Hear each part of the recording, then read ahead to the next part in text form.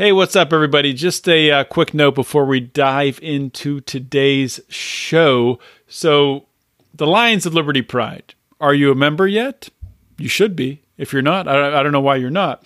You can join by going to patreon.com/Lions of Liberty.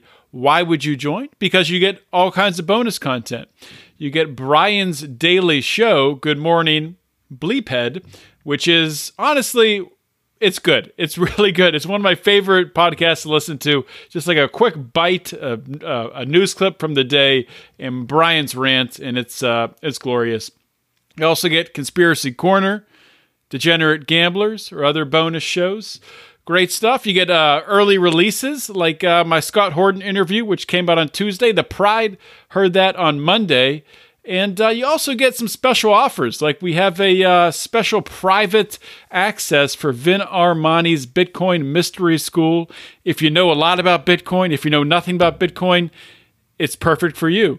You can learn from Vin. You're actually going to come out of this and know more about Bitcoin than a lot of developers. I'll be taking it, Brian will, Mark will be taking it, and a bunch of Pride members too. We got a couple slots left. To get those slots, just join the Pride. Go to patreon.com/Lions of Liberty, and you'll get access to the discounted Bitcoin Mystery School with Vin Armani. You get our bonus content. You get a bunch of merchandise, whatever, depending what level you join at. You get access to the show.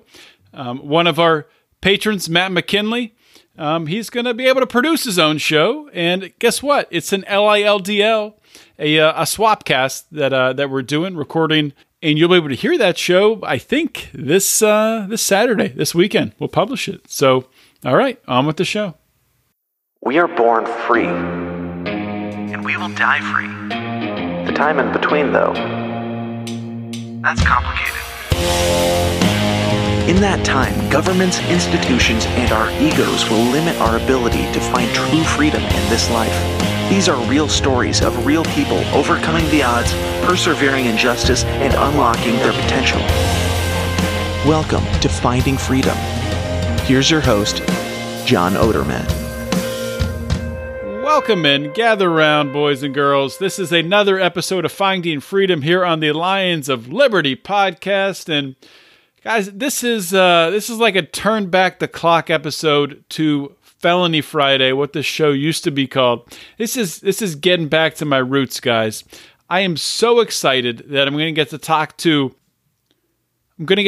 John Bolin, the husband of June Bolin. June was on my podcast several months ago, back in August, I think, advocating for her husband John's clemency. John's story is crazy, man. Like, it's like the prototypical first-time offender. How in the heck did he get sentenced to life in prison? It's just like, it's a poster story for what is wrong with the criminal justice system. And it's a happy story now because John is free. June came on the show in August. John got out in October, and he's here today to share with you guys. And I am so excited for you guys to get to hear from John Bolin. Let's get into the show. Okay, my guest today on Finding Freedom is John Bolin. In 2006, John was charged with conspiracy to import 5 or more kilos and possession with intent to distribute, and a bunch of other charges related to that. The important takeaways here, and we'll get into his story. John was a first-time offender. Very unique story in that we'll talk about he had a fishing business that had fallen on hard times due to hurricanes and things like that. And that's how he ended up getting entangled in this drug trade. Ultimately, he was sentenced to life in prison, first-time offense. And if you remember back in August of 2020, his wife June was on this show to advocate for his clemency. And thankfully, in October 21st, John was granted clemency by President Trump, and he's here with us today. John, welcome to Finding Freedom. Yeah, thank you. Thank you for having me. It's I'm lucky, and I've definitely been blessed, and I'm very appreciative. Super happy to be here. Yeah, it's awesome to have you here, man. And yeah, you know, you did, so 2006, I guess you started serving your time. So what was it, 14? 14 years. Yeah, 14 years.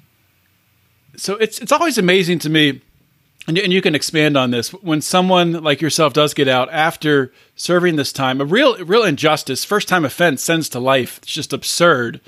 And you have a good attitude about it. Do you have any sort of resentment about your sentence, about the time that you served?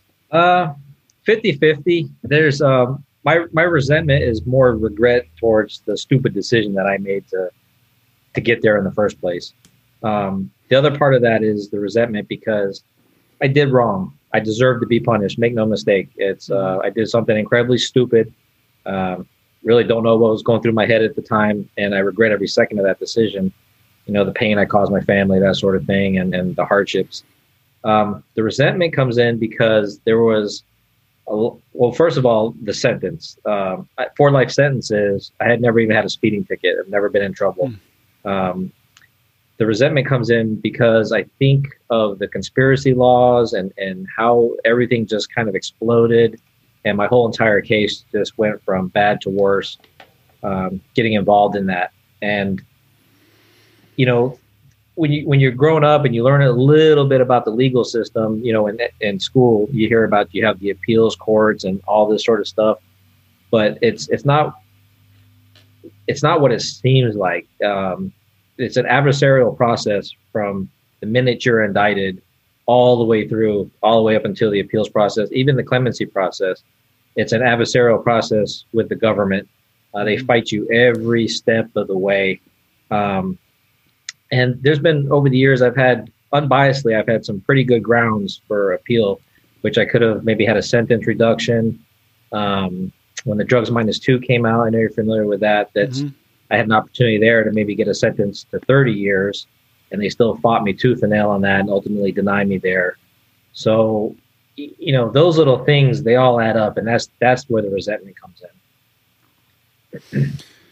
Yeah, so let's. I do want to talk more about the specifics of your case and the trial and everything that went on there, and the arrest and everything. Before we get to that, though, let's start at the good part, the happy part, getting released in October. The happy part. I had no idea it was coming. You know, obviously we were hopeful. There was some advocates for us, you know, Amy with Can Do, and she's just did phenomenal work, highlighting my case and knocking on doors and talking with people and really putting me out there. And but working backwards, you know, in federal prison, you have 4 o'clock count. And so you're locked behind the door at 4 o'clock. Usually it's an hour and a half. And it was a Wednesday. And a case manager from a different unit, a lady that I never normally deal with, she knocks on the door and she's asking me what my release address is. And so I give it to her just, you know, automatically. Then I kind of ask her why. And she tells me that, well, you're going home. And I immediately tell her, I said, don't screw with me, lady. Don't screw with me. Because just a little backstory there.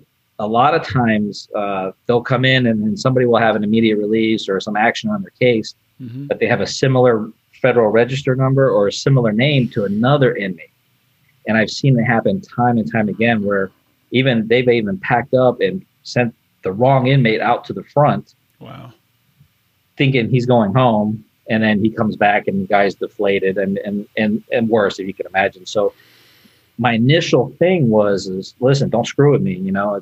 And she said, no, I'm not screwing with you. And so I had asked her at the time, I said, well, is it clemency or is it my 3582? Because I did a compassionate release motion. With the First Step Act, they expanded the use of compassionate release. And I had some grounds that I was, you know, applying for, which that motion is actually still open in the court, ironically. But she tells me that the president let me out. And wow. Oh my God, I could not believe it. I just started crying and shaking. And she's telling me that they've got to get me out and they've got to get me out now because it's immediate release, executive clemency. And she's working overtime. I've got to catch a bus to go down to Orlando to catch another bus to get on Miami and all this stuff. And then my cellmate at the time, he's just concerned because he wants my property. And I'm telling them, listen, you could have everything I have. I'm taking my personal photos. I don't care about anything. Just let me get my personal photos out of here.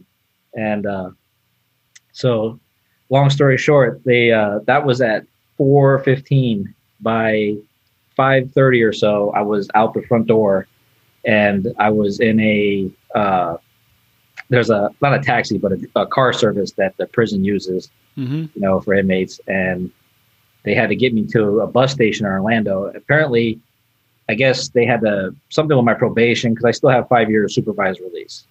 When the judge sentenced me to 4 life sentences, he said I still have 5 years supervised release. And it's funny because it's not funny, but he said it with a grin on his face. I'll never forget my sentencing when he said, after my life sentence, and I still have 5 years supervised release. But so long story short, that's what happened there. I did get a phone call. I didn't know if June had known or what was going on, but I'm thinking, well, I have to have a ride, and there's over the years, with the trying to visualize if this day ever came for me and I was granted my release, what would I say to June on the phone, and I've had all kinds of witty little things that, I wouldn't say to her and this and that, and make a joke or, hey, I need a ride, just be flippant about it. And I got on the phone with her, and I just said, all I could say was, it's over, and just started bawling. And I couldn't stop crying. And that was in the car when you were on your way to the bus? That was between that 4:00 to 5:30 time, because I had to go to the back to sign some papers with the officer, and she let me call my family, and we arranged for them to come meet us at the bus station in Orlando, and it was just surreal. And it's funny, John, because part of me, I knew it was happening, but I was still apprehensive about if this is for real, if this was the thing. I had seen on the counselor's desk the copy of the clemency with my name on it, with President Trump's signature on it. I wasn't furnished a copy. I did actually get one from the White House a few days later, mailed to the house. But at the time, I'm back there in the office. I'm making the phone call to June, this and that, and she had heard through Alice Marie Johnson that I was being released. So they were actually already en route to Orlando to come pick me up, and all this was going on the outside, and I had no idea, Oh, wow. And we were all of us were just bawling, because it was instant. And for 2 weeks straight, everything was, I'd see a bird in the wire and just break out crying, because it was something that the little things that you take for granted. When your freedom's gone, and just the life of freedom, even the smells of everything. So we were definitely happy, but it was, I think if I can classify the one feeling that I had, it was probably just relief, just that the suffering was over, and I can kind of rebuild my family. And it was definitely an incredible day, though. Yeah, just like a weight lifted off your shoulders. I'm absolutely, sure. Absolutely. Was there ever any time when you were incarcerated that you kind of lost hope and thought that you might spend the rest of your life in prison? Yeah, that was a big struggle for me. I tried to, in the beginning you have appeals, and there's a part of you that says, well, this isn't right. I karmically, if you will, I did bad, but there was a big part of me that was, well, something's gonna break. And then you go through your first appeal, and your hopes are up. Everybody's hopes are up. Then you lose those appeals, and you kind of go downhill, and it's a roller coaster. And you're watching the law library, looking for new laws that come out, something that might apply. And I got real bad, I guess, probably after my 10th year. I think it was after the Obama initiative. When the Obama clemency initiative came out, I think that's probably where I crashed the worst, because they had a set of criteria as far as a nonviolent crime, so on and so forth, having done so much time in prison, no write-ups or disciplinary infractions, things like that. And I met every one of those criteria to a T. And so I was real hopeful when the Obama initiative came out, because I felt like, oh, man, I'm the perfect candidate for it. Yeah. I've really tried to run the straight and narrow and run a good life and just be an honest, good person, and I went astray one time in my life and I didn't ever want to do it again, and the last day of office, and I didn't get that clemency. I think me and a bunch of other guys that were in the same boat, but that's really where I just kind of lost hope. And it's odd because I was afraid to be too optimistic about stuff. When Amy Pova took on my case and started, working for me, and she's such an incredible criminal justice warrior. It's just amazing. But I was afraid to get my hopes up, and I was afraid to get my family's hopes up, because it's been letdown after letdown. And so I had to kind of balance that with, at the same time, you want to visualize what you want to have happen and be positive about the future, and kind of put in your head that, yes, this is going to happen. But something kept pulling me back to, be a little more reserved about it and not get my hopes up too high, if that makes sense. There's a lot of older people in prison, especially in the units that I've lived in. And you see these guys, they've given up. I've, in order to cope at those times where it was real dark for me, I just told myself, well, I'm in a nursing home type of situation. I just kind of got here a little earlier than I planned on, but I had to kind of rationalize that, well, okay, this isn't that bad of a living situation. And I think that was just a mechanism for me to kind of just balance being realistic with, I do have 4 life sentences, and until they change that, then I might die in prison. Balance that with the hope of, man, something can change for me. I guess you kind of have to do that. Otherwise you'll drive yourself nuts. You have to find a way to rationalize it. Yeah. So let's turn the page back to how this all started. If you could share, what your life was like, what your fishing business was like, and what that time in your life was like with you and June, your wife, sort of before any of this other stuff started. We, all my life, I wanted to be a charter boat captain. I wanted to take people. I was home when I was like 8 years old, and I had the chicken pox. And my dad at the time got me a fishing magazine, and in the back they had the little advertisements for the fishing guides and that sort of thing. And I used to love to go fishing, and I didn't know that there was such a thing that you could take people out fishing and get paid for it. So ever since I was like 7 or 8, that's what I want to do for a living. And so I grew up and had jobs and stuff like that. And I worked on getting my Coast Guard captain's license, which amounted to getting a lot of sea time, a lot of experience at sea on different boats and that sort of thing. And I finally got my captain's license. And at this point, we had an outdoor power equipment shop where we did sales and service for commercial lawnmowers for the commercial landscapers. And I had got a boat, a center console, and I was fishing part-time and advertising the fishing business, and then also running my lawnmower business.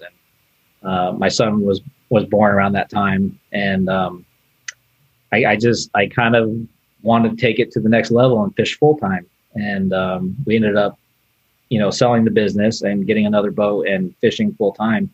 And by now, years have gone by, and I had booked up a pretty decent clientele. Had some repeat business, and advertising was going well. And weather permitted, I take customers out fishing in the ocean and just have a great time fishing, and end up and getting paid to go fishing. It was like the dream come true. So this is like you're doing deep sea fishing? Deep sea fishing, yeah. What's your coolest memory of, or one of your coolest memories of either you or a customer catching a big one?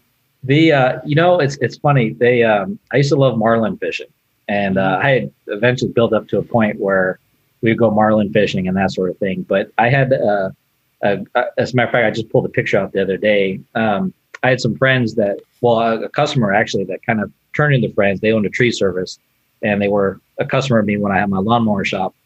And we had them over in the Bahamas, and June was on the boat. My son John was on the boat that day, and there was a charter, and they were paying the expenses and stuff. But we were like a group of friends, going fishing, and perfect conditions. And we had caught a lot of yellowfin tuna. And right at the end of the day, we just caught this monster yellowfin tuna. It was the biggest I had caught to date at that point. And just the happiness of everybody on board that particular time really sticks out. It's because they weren't the normal charter clients where you might meet them one time and they might fish with you next year. But this is just a group of guys that kind of became friends, and it was where I kind of felt bad even having to charge them to go out fishing and that sort of thing, like, well, guys, I got to charge you for this. I'm sorry, we're having such a great time, but I do have bills to pay, Yeah. But that was probably one of the biggest fishing memories that I had. But so, years go by, and then in 2004, we had a run of hurricanes that came through our coast, and Hurricane Francis, Gene, and Ivan, I think it was. It devastated my little area. The marina that I was docked at was just destroyed, and my boat was landlocked. The roof ripped off my grandma's house. My mom's house got damaged. Our house got damaged. It's if you go back and look at the area at the time, it's like everyone had blue tarps on their roof, and we had no power for like 3 weeks, 4 weeks. And the marina was saying that I wouldn't even get in the water for at least 6 months because they had boats piled up, laid over on their side, on the concrete on dry dock, and sunken boats and all this. And that was a scary time for me because we had sold our lawnmower shop and put everything into this fishing business. And that was a rough go. During that time, I kind of stayed busy because I was doing drywall and replacing wet insulation and working in my family's houses, getting things back together. And, the irony is at that time, we were getting a lot of calls for trips because there were so many out of town workers that had come down to Central Florida, linemen and insurance agents and adjusters, roofers. So we were actually getting a lot of business calls, but I had no boat to take them out. My boat was landlocked in a marina. And so I finally got going again, and I started fishing back in the Bahamas, and that was the tipping point for me. I had some guys over there that offered me the opportunity to make some quick money, and all I had to do was let them use the boat, hand the keys, and they would use the boat to smuggle drugs, which is a big thing in the Bahamas, apparently. And so you weren't even on the boat when they were doing it? No, never. Mm-hmm. I had the whole thing of I handed them the keys, and they would use the boat and bring the boat back, and then they'd hand me cash for the use of the boat. And John, that's where I screwed up, because somehow in my mind, I rationalized it and I justified it that, well, because I'm not seeing any drugs, I'm not handling any drugs, I'm really not even seeing the guys on the boat. I rationalized in my head that, hey, it's not that bad. I was able to take that little bit of cash, which really wasn't much in hindsight, and, pay my bills for another few months, until things kind of got picked back up. And that went on for about 8 months. About seven or 8 months. And one night or one early morning, I got a call from the Coast Guard, and there they are in the middle of the ocean. They got my boat stopped, boarding the boat, wanted to know if these guys had permission to use my boat. And I said, yeah, I gave permission. I gave them the name of the captain. And that's after that I was arrested. So what happened? They got stopped, or they had troubles? No, they were bringing the boat back because they had run aground. I'm not sure the exact. This is something that came out during trial, but they were coming back with a bent prop, and I had scheduled a boatyard time to fix the prop, and they were bringing the boat back down into Fort Pierce, which was a boatyard that we used down there. And the Coast Guard stopped them 48 miles out from the States, and from there they did a at-sea boarding, and I guess the captain of the boat was telling the Coast Guard officer that he was just trying to make a better life for himself. And the guy got suspicious, naturally, the officer. So they brought the boat into Fort Pierce, where Customs and Border Protection brought the dog on board, and then located some cocaine they had in some bags or suitcases or something like that. And that was it. And I had gone to trial, and at trial, these two guys testified against me. And speaking about the resentment earlier, this is kind of where some of that resentment enters back in, because even during my trial, both of these guys had said, well, I was allowing them to use the boat, and that's all there was to it. They testified that I wasn't there. I wasn't at the loading or unloading. I was loaning them the use of the boat for this purpose. And being that they were testifying for the government, there's kind of that incentive, because they get that substantial assistance, right, for helping the government, and they get time cuts, Rule 35 time cuts off of their sentence. And the one guy who I didn't know, he just blew everything up and said, well, we did this trip back then, we did this trip. But every time he's speaking, he's talking about 50 kilos, 20 kilos, 60 kilos, enough to put anybody away for a long time. And I'm bumping my lawyer, and I'm thinking about the timeline. Like, I didn't even own the boat then. He's talking about something else, or, easily deniable facts, and that's where Were these guys all from the U.S. or? No, they were Bahamian citizens. Okay. Yeah. And so they ended up testifying, and altogether they put 469 kilos of drug weight, which is what I was held accountable for. And I know you're familiar with the conspiracy laws. Mm-hmm. So being that it was a cocaine conspiracy, I'm held liable for the actions of all my participants. And how it read in my indictment was named or unnamed participants. Because during the trial, they were talking about these different guys in South Florida, different guys in the Bahamas, and people I've never seen, or names that mean nothing to me because I've never heard. But whatever actions that they did, I was held liable for, just because I entered the conspiracy of, and loaning the boat. You're looking at it as, really, this is how a reasonable person would look at it. You're just loaning someone your boat.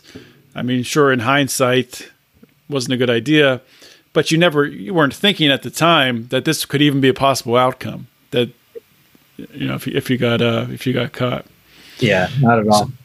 So why did you decide to take it to trial and not? Did they offer a plea? There was no plea offer.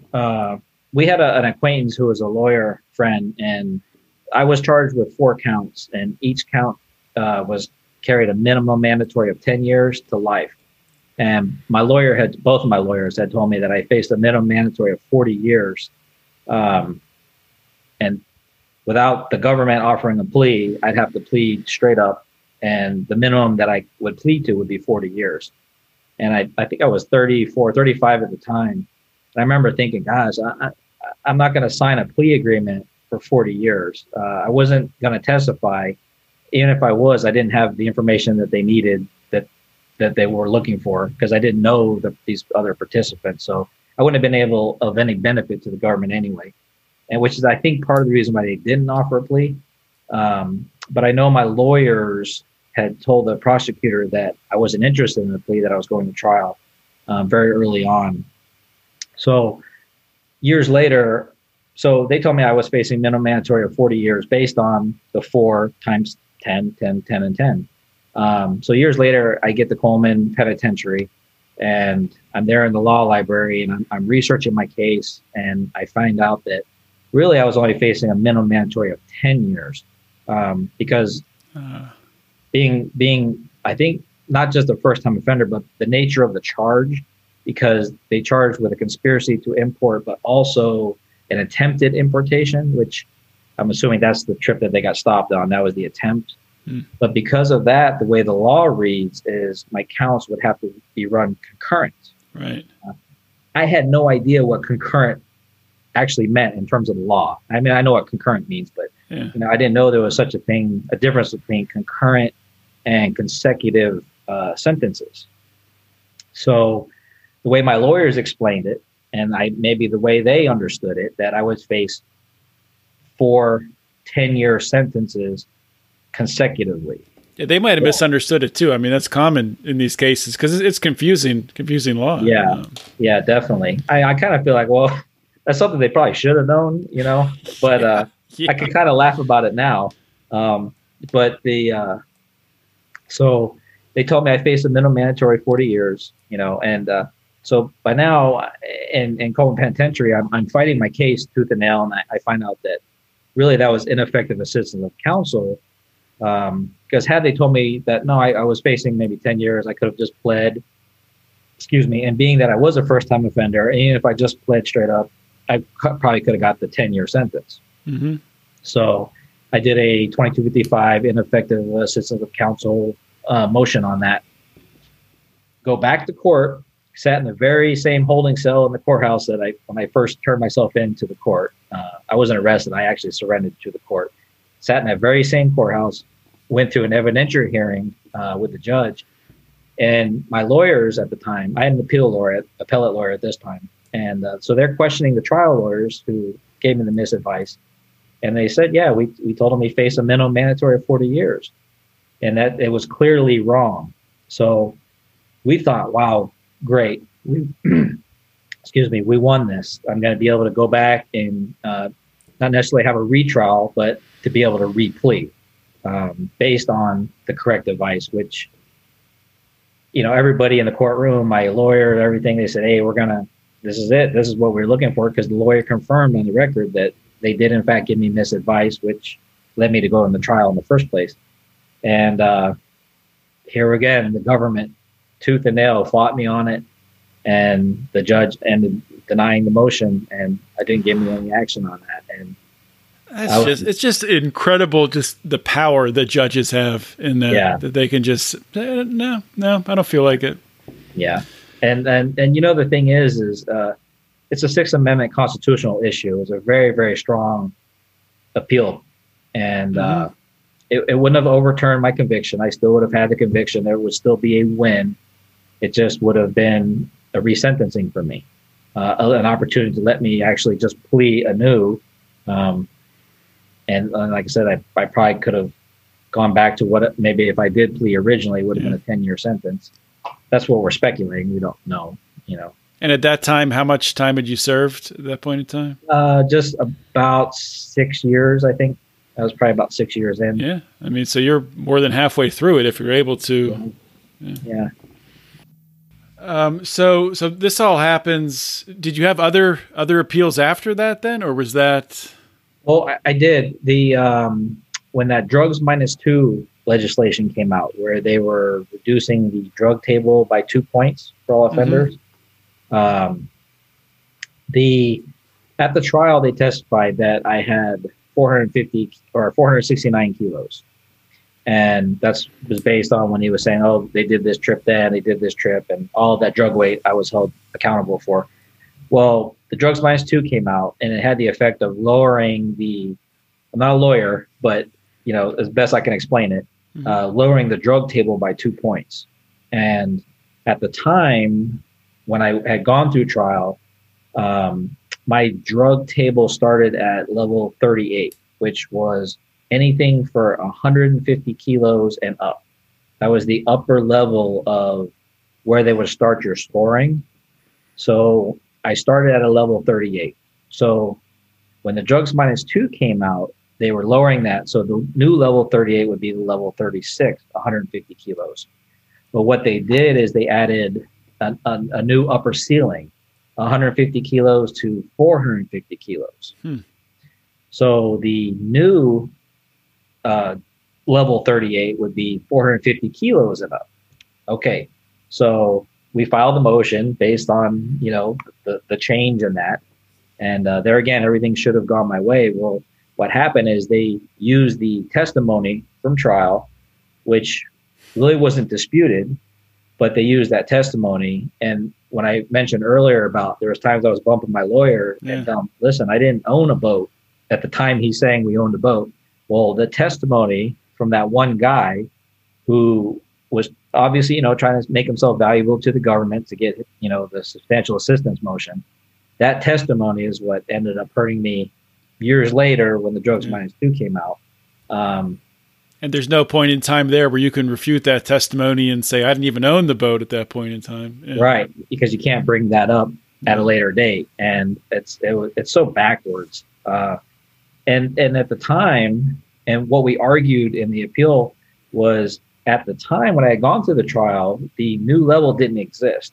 So how could we argue something that we don't know exists? It's not possible. It doesn't happen that way. And you would have to rely on the levels that existed back in 2006. Mm-hmm. And that was, the argument. And still denied. Same judge saying everything, same Crazy. prosecutors, and there again, John, it wouldn't have overturned the conviction. It would have brought my life sentence down to 30 years, which at the time we were praying and begging just to have a 30-year sentence, just to be able to get some good time and not die in prison. Yeah. It's so crazy that, I'm sure like yourself, you went into this situation believing in the justice system. And, before I started the show and, really started digging into a lot of these cases, I had more belief in the justice system, but it's not built to give people justice. That's not at all in the name. It's no, it's really craziness. I was incarcerated with people who had committed rapes, murder, even kidnapping. Mm-hmm. I watched go home. I watched come in and I watched go home because they were sentenced to less time. And it was disturbing. It was disturbing. But again, I do deserve to be punished. I did wrong. I'm not minimizing the impact that drugs have on the community. I'm not minimizing what I did. In my mind at the time, what I was going through, I somehow rationalized it and thought it wasn't that bad, and I went ahead.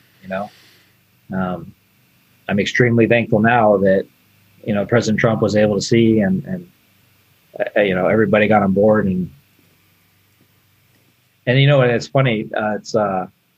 You hear that there's no good people in prison, and that's it's really the furthest thing from the truth. Rufus Rochelle. I was going to ask you about Rufus. Funny you bring that up. Yeah, because I've had him on here before, and he talked about you. Just a gentleman. Really, it's he started it all for me. We were in a program in the Coleman Medium in the skills program as mentors there. Mm-hmm. We're mentors for people with mental health issues and brain injuries, that sort of thing. And I very rarely would share anything about my family or my personal life with anybody.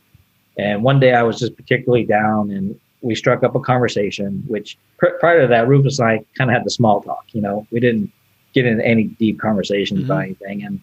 And this one particular time, I just opened up into him and, about the losing hope and family losing hope and that sort of thing. And he said, "Man, you got to call Amy of Can Do." And Can Do, what this? I never heard of them, And so he was adamant about it. And I kind of blew him off for a day or two. And he asked me if I called yet. And it's no. And you got to get on the phone and have June call. So I got on the phone with June and had her call. And thank God she took my case and started, advocating for me and getting me noticed. And next thing you know, Alice Marie Johnson has got my case. And next thing you know, President Trump is signing my clemency, and I'm home. And that's amazing. Had I not had that conversation with him, it would have never happened. Yeah, it's funny when you look back at the chain reaction of everything that caused it to happen. It's incredible. And Rufus he's been on this show, just a exceptional human being, just a great guy. Yeah. So I wanted to ask you, you did 15 years in prison. What was it's hard to look at it this way and look at it in a sort of a positive way, but what was the biggest positive thing or thing you maybe learned about yourself that you didn't know going in, that you took away from your time in prison? I had a lot of time, obviously, for some honest self-examination, and I was able to kind of sit back and look at some character flaws of mine, things that I wanted to prove about myself. I think things that probably my whole life I've kind of just piled on that led me to kind of go down that path to begin with. Mm-hmm. I've always kind of had that like if things get tough, screw it, I'm going to try it, and I think that's where that criminal thinking came into play. But it's also tied to adventure. I've also been real adventurous my whole life. and even not necessarily a bad way, but in a impulsive kind of way where I used to have a lawnmower. Before I had my lawnmower shop, I did commercial lawn maintenance and landscaping. And I used to deal with certain lawnmower shops in the area. And one day I went there, I feel like I was mistreated. They were very friendly, and spent a lot of money buying supplies and consumables there. And I remember I came home that afternoon and I told June, I said, we're going to open a lawnmower shop. And she's looking at me like I'm crazy. And I didn't stop. I literally went from that moment to every second until I was able to get the funding together and open up a lawnmower shop. And I just went 0 to 60 impulsively. Know nothing about what it takes to run a lawnmower shop. I had worked on my own equipment, but I didn't know, what it would take as far as inventory and vendors and that sort of thing. So it worked out. Luckily, we had a thriving shop, but it was, by the seat of my pants. But that impulsiveness in me, I was able to kind of really sit back and examine that. Like, okay, you have to be a little more calculated and thoughtful when it comes to big life decisions. Yeah. Well, some of that can be good though. I mean, you need a little bit of that if you can. I guess use it as a tool, and it's not a hindrance, I guess. Yeah. But I'd say that's probably one of the biggest things I was able to look back in hindsight and say, okay, because I've kind of always been like that. I get a wild hair and I just take off. And, I don't really plan it out. And, it could be good, but it was bad when I decided to become a cocaine smuggler, Yeah. Man. So now that you've been out for what, I guess coming up on 6-7 months. Yeah, about 6 months. When you look even farther forward ahead, 5 years, 10 years from now, where do you see yourself then? What kind of things do you envision? What kind of goals or just things you want to see either in your personal life or professional life or both? It's funny. June and I talk about that a lot. I want to get back into business again. I've been self-employed a lot. I've had a lot of businesses throughout the years. In the short term, I'm just doing little things here and there just to, add the money to the till and survive. But I really want to, I have that phrase about island time. I spent a lot of time in the Bahamas and fishing and, working over there. And that island time is a slow time. Things just kind of slow down. So I really just want to slow the time down. Obviously, I'm on the back half of my life now, and it's funny because it seemed like those 14 years have just dragged by. But now that I've been home, the 6 months have just sped by super fast. And I want to try to slow that time down. And in our minds, and the way we've been thinking about it is just kind of live a simple, basic life, no frills, nothing fancy, just survive. I've been digging in the garden and fighting with the squirrels because they're eating my tomatoes and sunflowers. That's the worst. It's the joy in those little things that's really all I care about. And if we could slow that time down to kind of island time speed and just enjoy life. And as far as June and I go, she's been a fantastic mother, wonderful wife, and completely supportive. And I'm so thankful. And it's funny because the 6 months that we've been together since I've been home, there's been no awkwardness, or it's like we just picked up where we left off 14 some years ago, and which is really cool. So that's really it, John. Just kind of just slowing the clock as best as I can, and Yeah, well, I mean, to be honest, that's good advice for anybody. I think too much in today's world. I mean, I'm as at fault as anyone else. You get tied up in doing all these different things, and I like that. I need more island time in my life. I'm going to get some soon. I'm taking my family. We're going on a little vacation here at the end of May, going down to North Carolina. So I'll excellent. Look forward to unwinding then. Yeah. But that's really all the questions I have. I want to give you some time if you have anything that you, any parting words of wisdom or anything that I didn't ask you about you want to talk about, or if you have something that you want to plug, just some time to do that. Well, no, I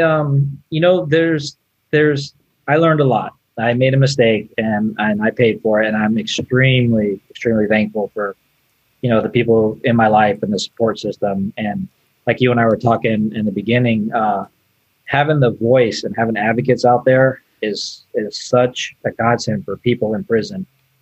There was times where I would just be in a completely bad, dark place, didn't even want to call home because I know how my demeanor was, my attitude. And June, my wife, would detect it in a heartbeat.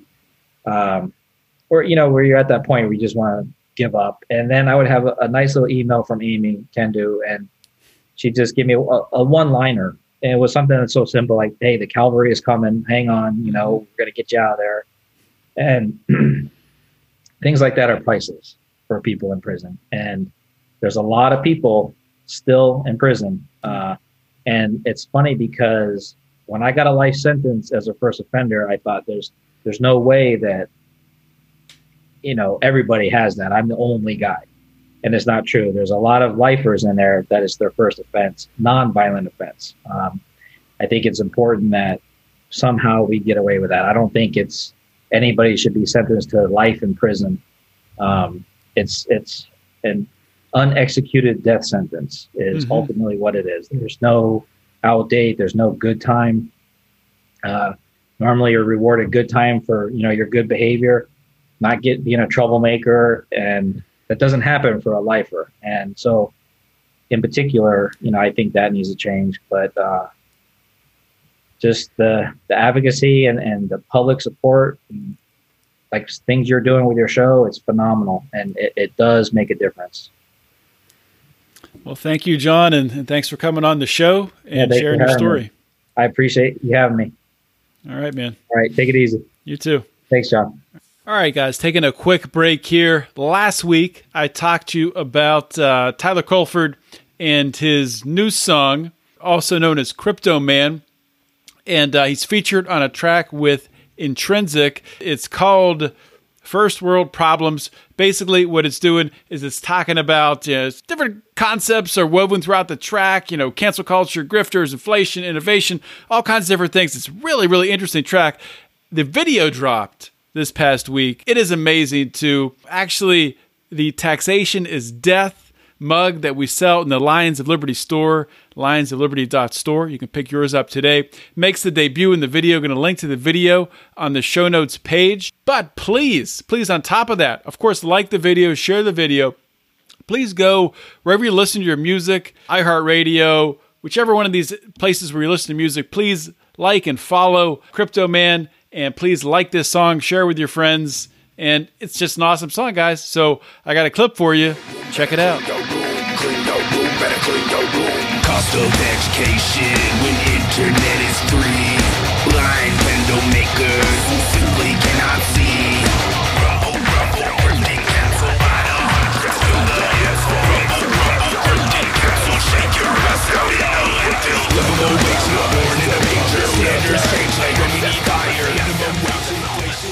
Hope you all enjoyed that interview on Finding Freedom. Another awesome guest.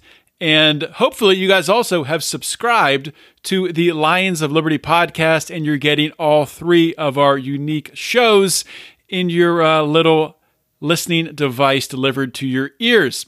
If you haven't, please do that. Just go to your app, you know how to do it, and subscribe. You can also leave us a 5-star review and a nice comment.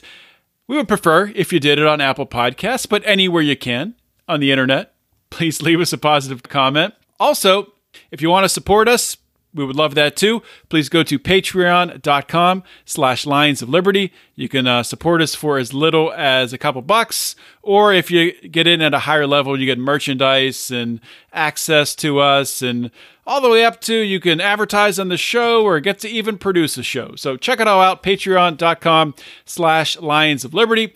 And if you haven't checked it out yet, please consider checking out the Lions of Liberty store, where we have some awesome t-shirts. We have a Taxation is Death t-shirt with an awesome design. We have a Wax On, Tax Off t-shirt. And we're always coming up with new ideas and adding new t-shirt designs to the store. Check that out at lionsofliberty.store. And if you're in the Pride, you get a discount on anything you buy in the store. So you do both of those things and you win. That's all I got, everyone. Thank you so much for listening to today's episode. This is John Odermatt signing off.